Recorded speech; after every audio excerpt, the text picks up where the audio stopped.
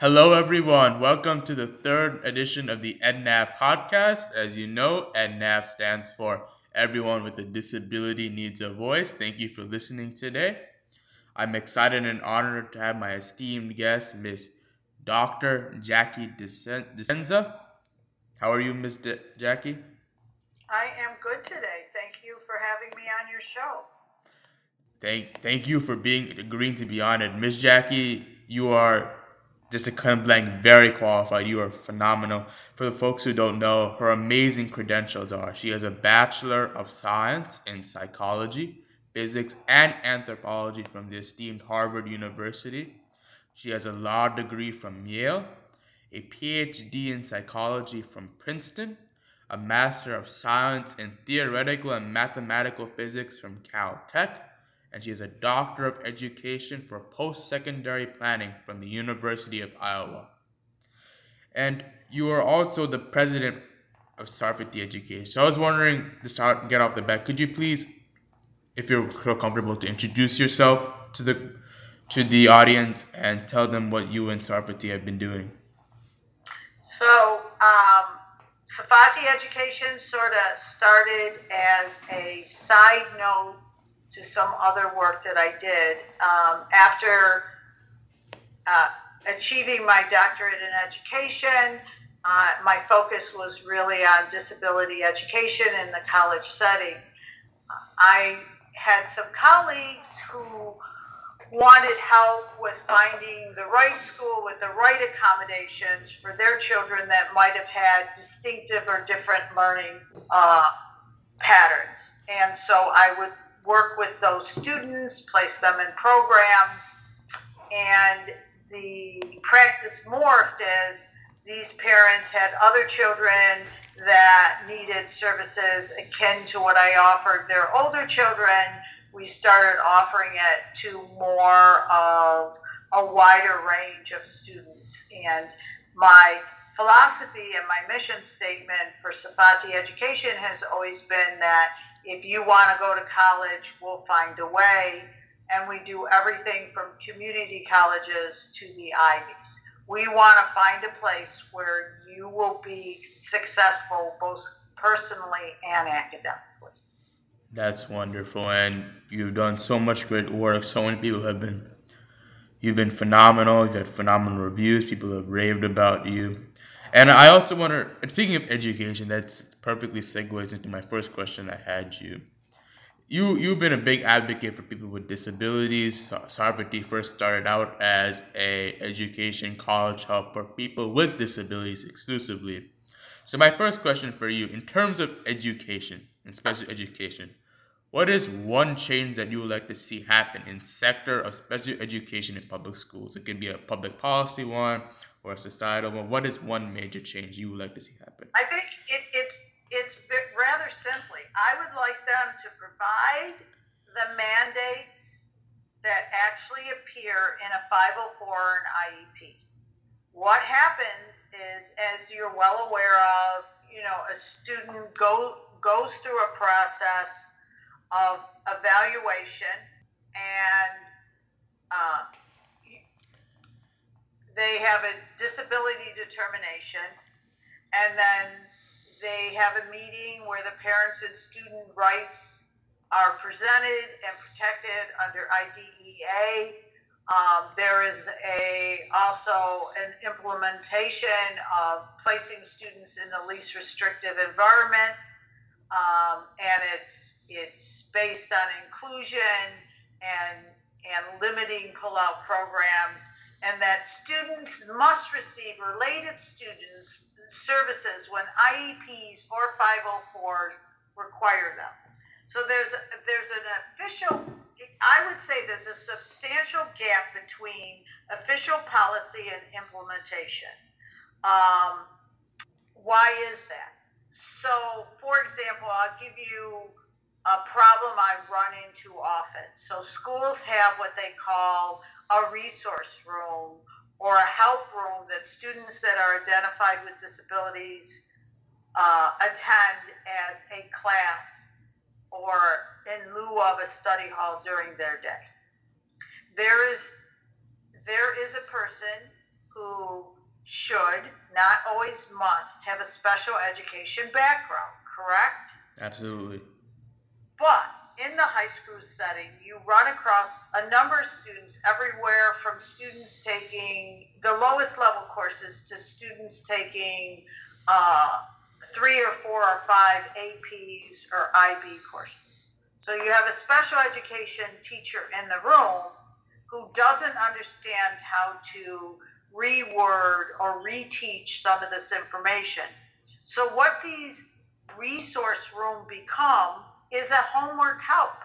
They say, here's your homework, do it. They focus more on structure and organization, which, yes, is very helpful to certain segments of the students who are identified with a disability, but that's a very small segment. So for students who may have a language processing or a mathematical disorder, it doesn't really help them at all. So there is no official implementation of either federal, state, or school policies. And you know what else is frustrating to me is there's no adequate record keeping of students' progress in these programs. So you write an EEP or 504, and there are some schools, and I will say it's probably less than 5% of the schools across the United States, that do quarterly reviews of the students' progress directly related to their IEP or 504.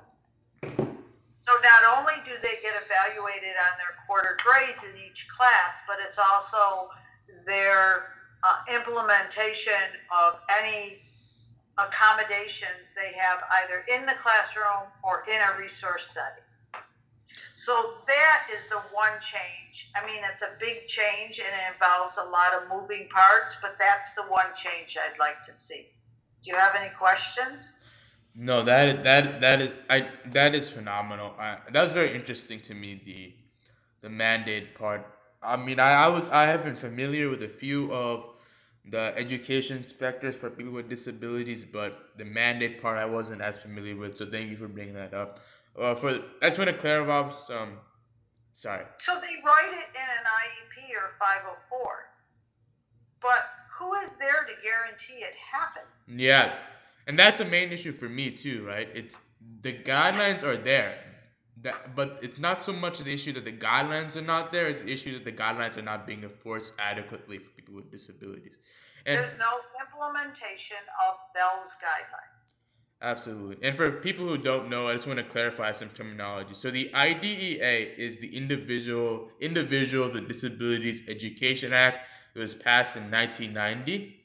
And just to put like a basic header on what it basically mandates that in public education there have to be accommodations, mandatory accommodations for people with disabilities, such as if a student is deaf, they have to they have to have accommodations such as maybe a hearing aid or a translator for written or braille. That's like the simplified version.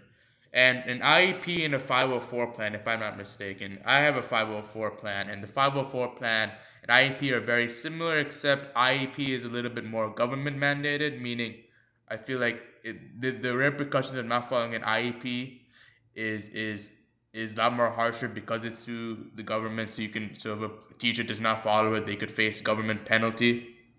And that's why a good number of districts, I would say a majority of them, convince families to fall under the 504 umbrella.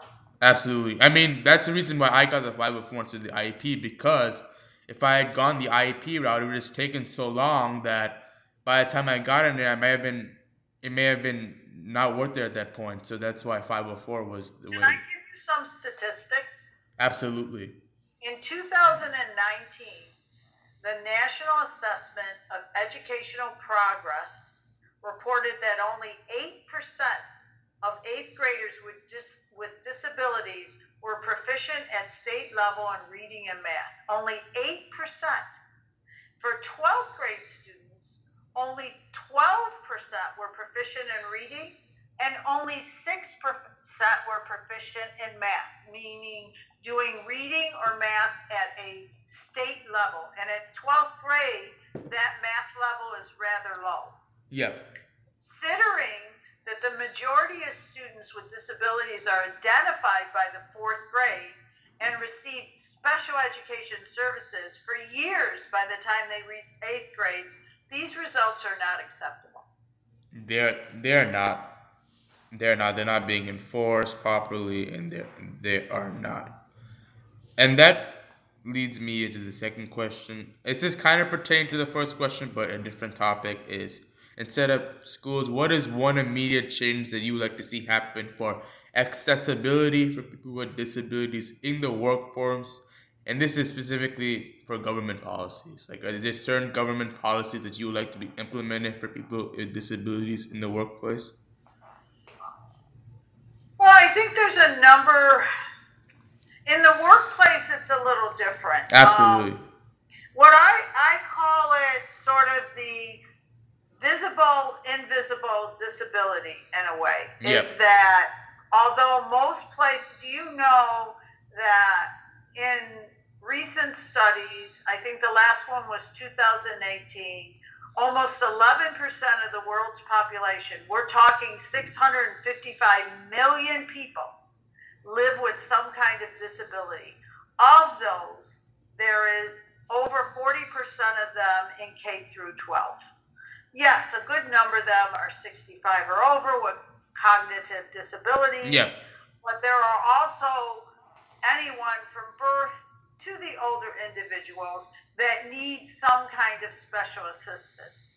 And I think that for accessibility, it's actually not talking about it, it's actually doing it. One of the things that is important is what we call accessible technology, digital technology, the tools, the systems, the devices that you and I use to work, communicate, manage our everyday lives has made most of our lives comfortable. Well, those with a disability need a different type of digital technology. Digital technology, in essence, is supposed to blur the lines of race, gender, age, and ability, but technology has to do more to become truly inclusive too. Consider the issue of accessible technology for those with disability. Yep.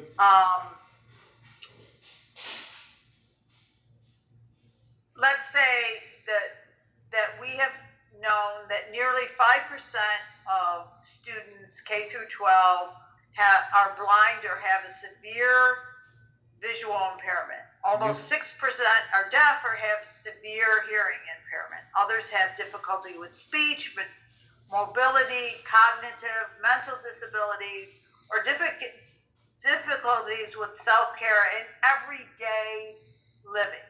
Yep. So the Americans with Disability Act focuses on improving accessibilities with these individuals, while integrating that technology accessibility into IT is a legal requirement, but more importantly, providing equal access for people with disabilities is the right thing to do. Yeah. And with millions around the world still under stay-at-home orders in response to COVID-19, ensuring those with disabilities have equal access to technologies that help us work and communicate is imperative, right? Absolutely. So I think that one of the biggest changes I'd like to see for accessibility is to really have compliance with accessibility technology laws. I don't think that, according to U.S. Department of Justice, only 22% are compliant, but there's nothing done about it. They're cited, and then they move on, and a year later, they're cited again. There are people that work in buildings that don't have elevators. And you have to look at the business benefits of technology accessibility. Those organizations that maximize accessibility also have a lot to gain. Building products with technology accessibility gives businesses access to larger markets and a larger applicant pool. For example, the spending power of working age people with disabilities in the U.S. alone is $490 billion. So, and additionally, employees with disability are more productive when they can access technology that allows them to excel. So by implementing accessible technology, we can help corporations retain talent, strengthen the bottom line, and enhance an organization or business's public image. Remember, social media is always watching. Absolutely, absolutely, and that is fascinating. And I love how you mentioned COVID-19 because that segued into because for me when I was looking at disabilities, COVID-19, if you look at it, obviously from an outside viewing point, it was bad because it was a disease. I mean, it was a medical pandemic. But if you look at it for people with disabilities, on one hand, I heard the perspective that it was great for people with disabilities. On the other hand, it was bad. And from the part that I heard it was good was I've been reading articles about how people with disabilities, because it was virtual, and this affected more people with physical disabilities than mental disabilities. I felt like there's a correlation there with people who was in wheelchair. Because if an individual was in a wheelchair in a physical learning, it makes a huge difference. But if you're in a wheelchair and you're doing online education, it makes basically no difference at all because you're sitting anyway. You're not moving from class to class because everything's virtual. And that could also be for physical disabilities.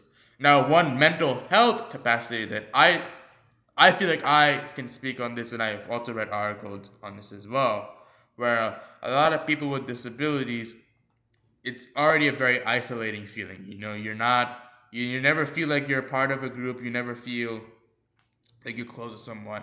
And I feel like that a little bit too as a stroke survivor, right? Because I don't really have anyone I can talk to about my experiences. I mean, obviously there are people with this. There are people who've had a stroke. There are people who've had a stroke, and it's a very common. But me talking to someone older, it's. I don't feel like the similar as talking to someone who's had it my age. So that's already a very isolating feeling. And the COVID, as you all know, it's increasingly more isolated. So everyone's already feeling isolation, mental health impacts of COVID-19. Plus, having a disability can lead to serious problems. So my next question for you is: how do you think COVID-19 has impacted the mental health of people with disabilities in education or adults in general? There's a number of different ways. First of all, I think it's impacted, especially in the educational system, almost all students K through 12. Absolutely. Think about trying to teach a kindergarten class through Zoom. Oh yeah, no. Right? Yeah. And what about students who have a reading disorder, dyslexia, or some other type of reading or processing disorder where they might need a reader?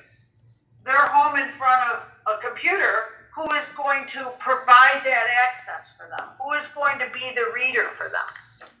Yeah. In school, some students in school have a full-time assistant that helps them get to class or helps them with notes. In a Zoom meeting, you can't do that unless the teacher later decides to provide them notes. So mental health for people with disabilities, one of the biggest problems, I think, for people with disabilities is they know they're different, they feel different, and there's, of course, what we call disability prejudice. Absolutely. The kids in school try to treat you the same, but they're different, they know you're different, but still, you're in school every day, and you have friends, and it strengthens your community. It strengthens your personal culture. It strengthens your disability culture. So being at home and having a disability, they didn't have access to the support support that they needed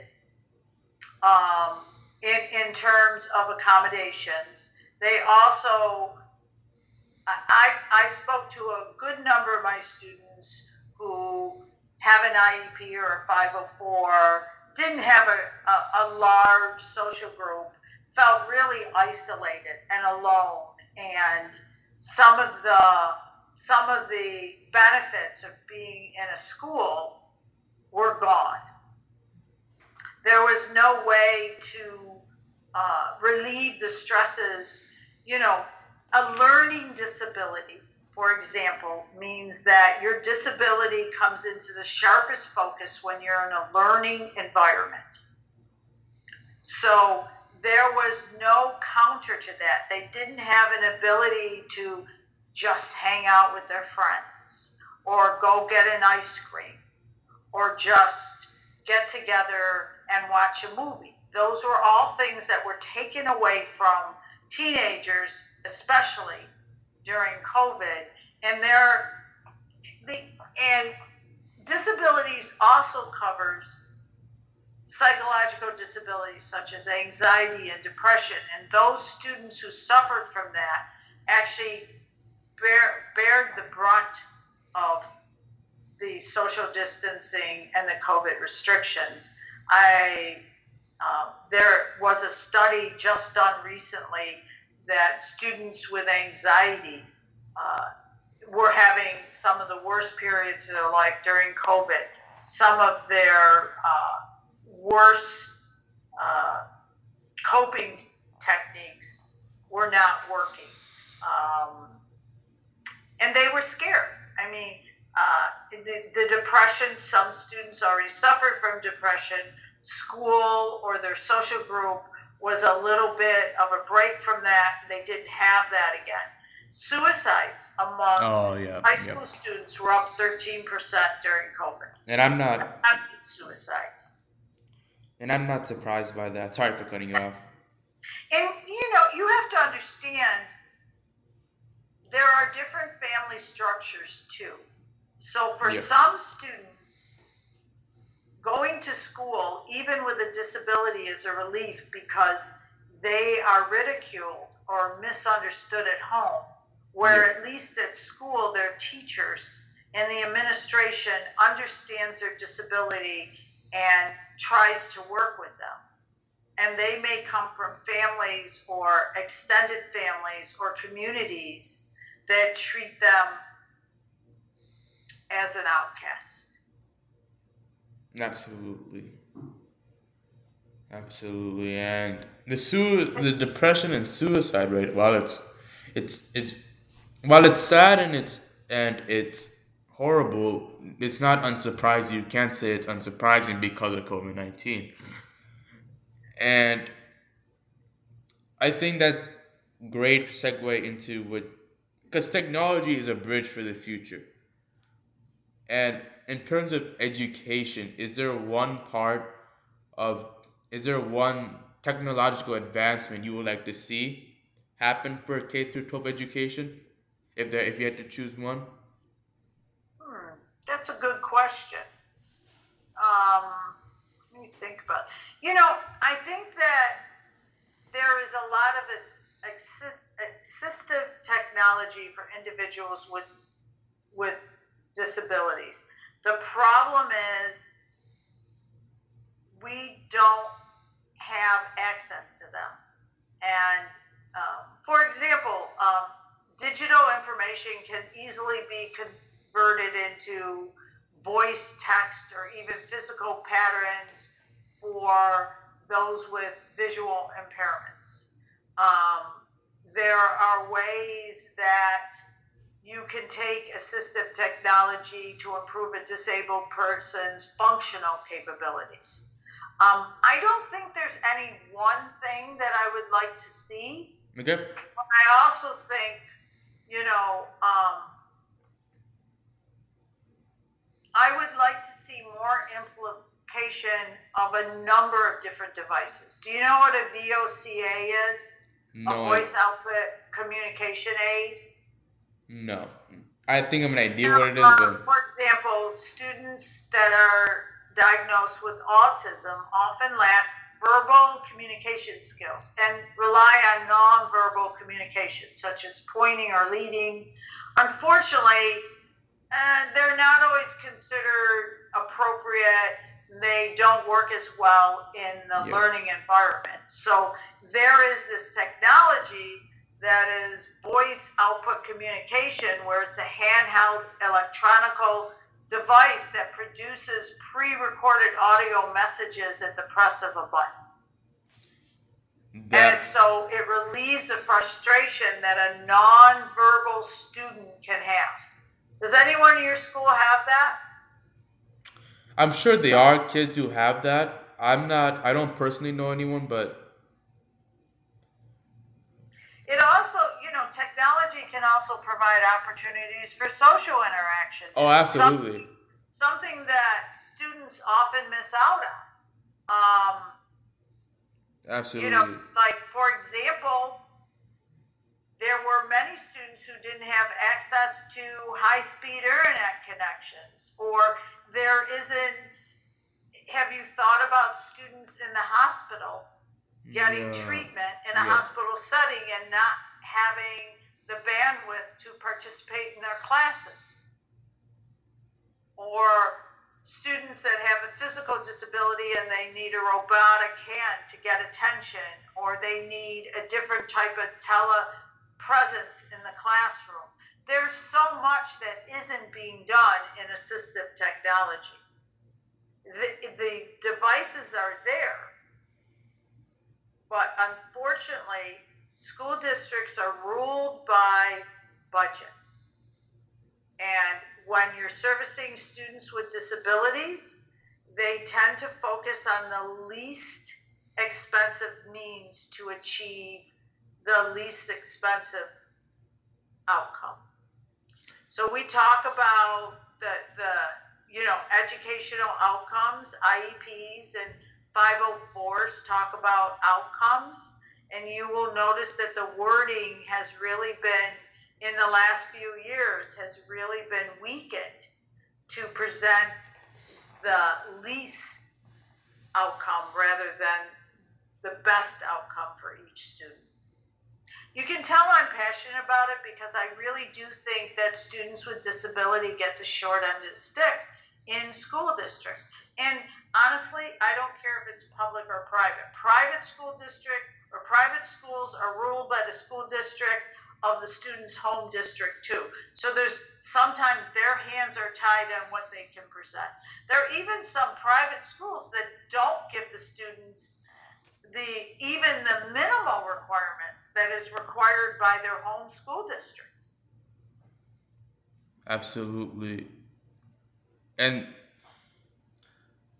obviously Did that answer your question? Yeah, it definitely did. And I always felt that the people with disabilities always got the short end of the stick in terms of obviously physically, but also mentally too, right? Because you never, because you don't, everyone's told you have an equal opportunity, but if you're a person with a disability, how can you really feel that, right? So whenever you go out and try to do something where that able-bodied person is doing, you can't just say that, hey, I'm just sticking with a person. You can't be saying that. So you have to have an extra added amount of mental strength to do it, right? And I think the best quote for people with disabilities is, I don't know if you ever heard the quote say, work is twice as hard just to get half as done. And it happens to a lot of students with disabilities where they have friends that do minimal work and get high grades, and these students are putting in 3 or 4 times the work. They're getting good grades too, but it can be frustrating and tiring, and eventually lead to some mental health problems as well. Absolutely. And it goes back to educators, general educators, special educators have a joint responsibility to ensure that students with special needs receive the appropriate education, not only on paper, but in fact. And whether it could be, for example, there are some IEPs or 504 that call for counseling. So they go to see a school counselor, not even a psychologist, for 10 minutes a week. How you doing? Great. Do you have any problems? No. Yeah. And they call that the mandated counseling. Yeah. Yeah. And I mean, my counselors have been great. I don't want to. They have been phenomenal. They've really helped me. But I'm sure that no one's perfect. There are definitely school systems, and I'm pretty and a lot of school systems in lower end communities do not have that resources, so they are not getting the by. For me personally, speaking of personal experience, in the classroom, I never have, except for typing issues, which is why I have the 504 because of typing and fine motor skills. The, that does have affected me. Like when I'm typing an essay, it always feels like it takes me twice as long. But for me, it was more physical when it came to exercise. You always felt that other kids could run a lot faster than me, even though they probably exercise once or twice a week, or they could get into more shape. They could run faster. They could play. I always loved playing basketball, but a thing that frustrated me was I couldn't use one on the right side. So it always felt like these some kids would just I wouldn't have to practice. I would practice 3 4 hours, and like you said, I wouldn't feel good enough, even though I was practicing a lot more than some of these kids, but they were better than me because they didn't have the disability that I did. So I definitely feel that. I definitely feel that. And you, this is and just to make one more final point, I just want to quickly go over with. I just wanted to go over with you. The final point is the visible versus invisible disability. So I have a lot to say about that. Okay. It's, you know, and that's what I mean about the term disability prejudice. A person is considered to have a disability if he has difficulty performing certain functions, and it doesn't mean that they have to be in a wheelchair or walker. Absolutely. Of only 1.8 million people identified as disabled use a wheelchair, and 5.2 million people use a cane, crutches, or a walker.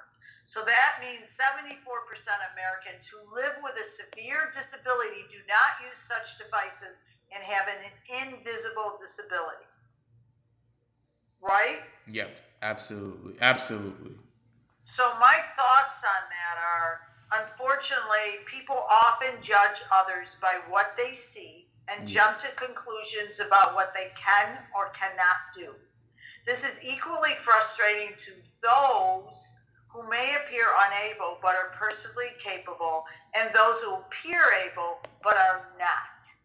The bottom line is that everybody with a disability is different, sometimes visibly, sometimes invisibly, and sometimes both. There have been varying challenges and needs, as well as abilities and attributes. Therefore, we should all learn to listen with our ears instead of judging others with our eyes and our preconceptions. Learn to envision a world where people living with illness, pain, and disability are no longer invisible, but accepted, and that each one of us practice tolerance. Absolutely. That was spoken beautifully. Spoken beautifully, absolutely. I have definitely felt that. I feel like I don't know. I medically if I'm classified as invisible or visible because I have fine motor skill issues. But I just say from a societal perspective, I am viewed as able-bodied, and unless you know me really well, or there are certain functions that I cannot do, where it is a little bit more obvious. When I tell people I've had a stroke, it usually comes as a shock, and people were not expecting it. So I do feel that way. I do feel like for a lot of people with disabilities, it's synonymous. I mean, if you look at the handicap parking, it's a person in a wheelchair. Even Yes. though a lot of people who use that are not in a wheelchair. While a lot of people may be in a wheelchair, a lot of people are not. And people when you think of a disabled person, I'm pretty sure when most people think of a disabled person, the image is of a person in a wheelchair. I think we have to get rid of the term invisible disabilities. Yep. I think that the word is, I have a friend who is 56 years old, has battled 11 types of cancer since the age of 31, including brain cancer. Okay. She's had over 1,100 surgeries and has lived with unbearable pain and fatigue for decades. But if you see her, she looks just like you and I. So we have to get rid of this word invisible. You know, you also have to look at people with psychological disabilities who end up homeless or in really worse conditions. Being treated poorly or taken advantage of. And I think that we have to learn to have compassion, awareness, and support for each of us that suffered disabilities. Absolutely. That concludes my last point I had for you. Thank you so much, Ms. Dr. Jackie. You have been phenomenal. Your expertise has been phenomenal for this podcast. You are so passionate about what you do with people with disabilities. What you've done for people with college sector, with Sarfati education is beyond amazing. Thank you so much. Is there any last few words you would like to say to the podcast before we close out? I think as a professional, this podcast is something long overdue. Okay. People want to tune in and hear real people talking about real issues. And I think that a podcast of this magnitude could be not just for people with disabilities, but for those that also are working with, going to school with, or just living in a community and trying to understand everybody. And I think you're doing a great thing here, and I am honored to have been part of it. Absolutely. Well, this has been phenomenal. Thank you so much. Thank you everyone for tuning in to the third edition for the EdNet podcast. I hope whatever time, wherever you are enjoying your circumstance and thinking about the issues pertaining to disability. Thank you. Have a wonderful day. Thank you, Ms. Jackie.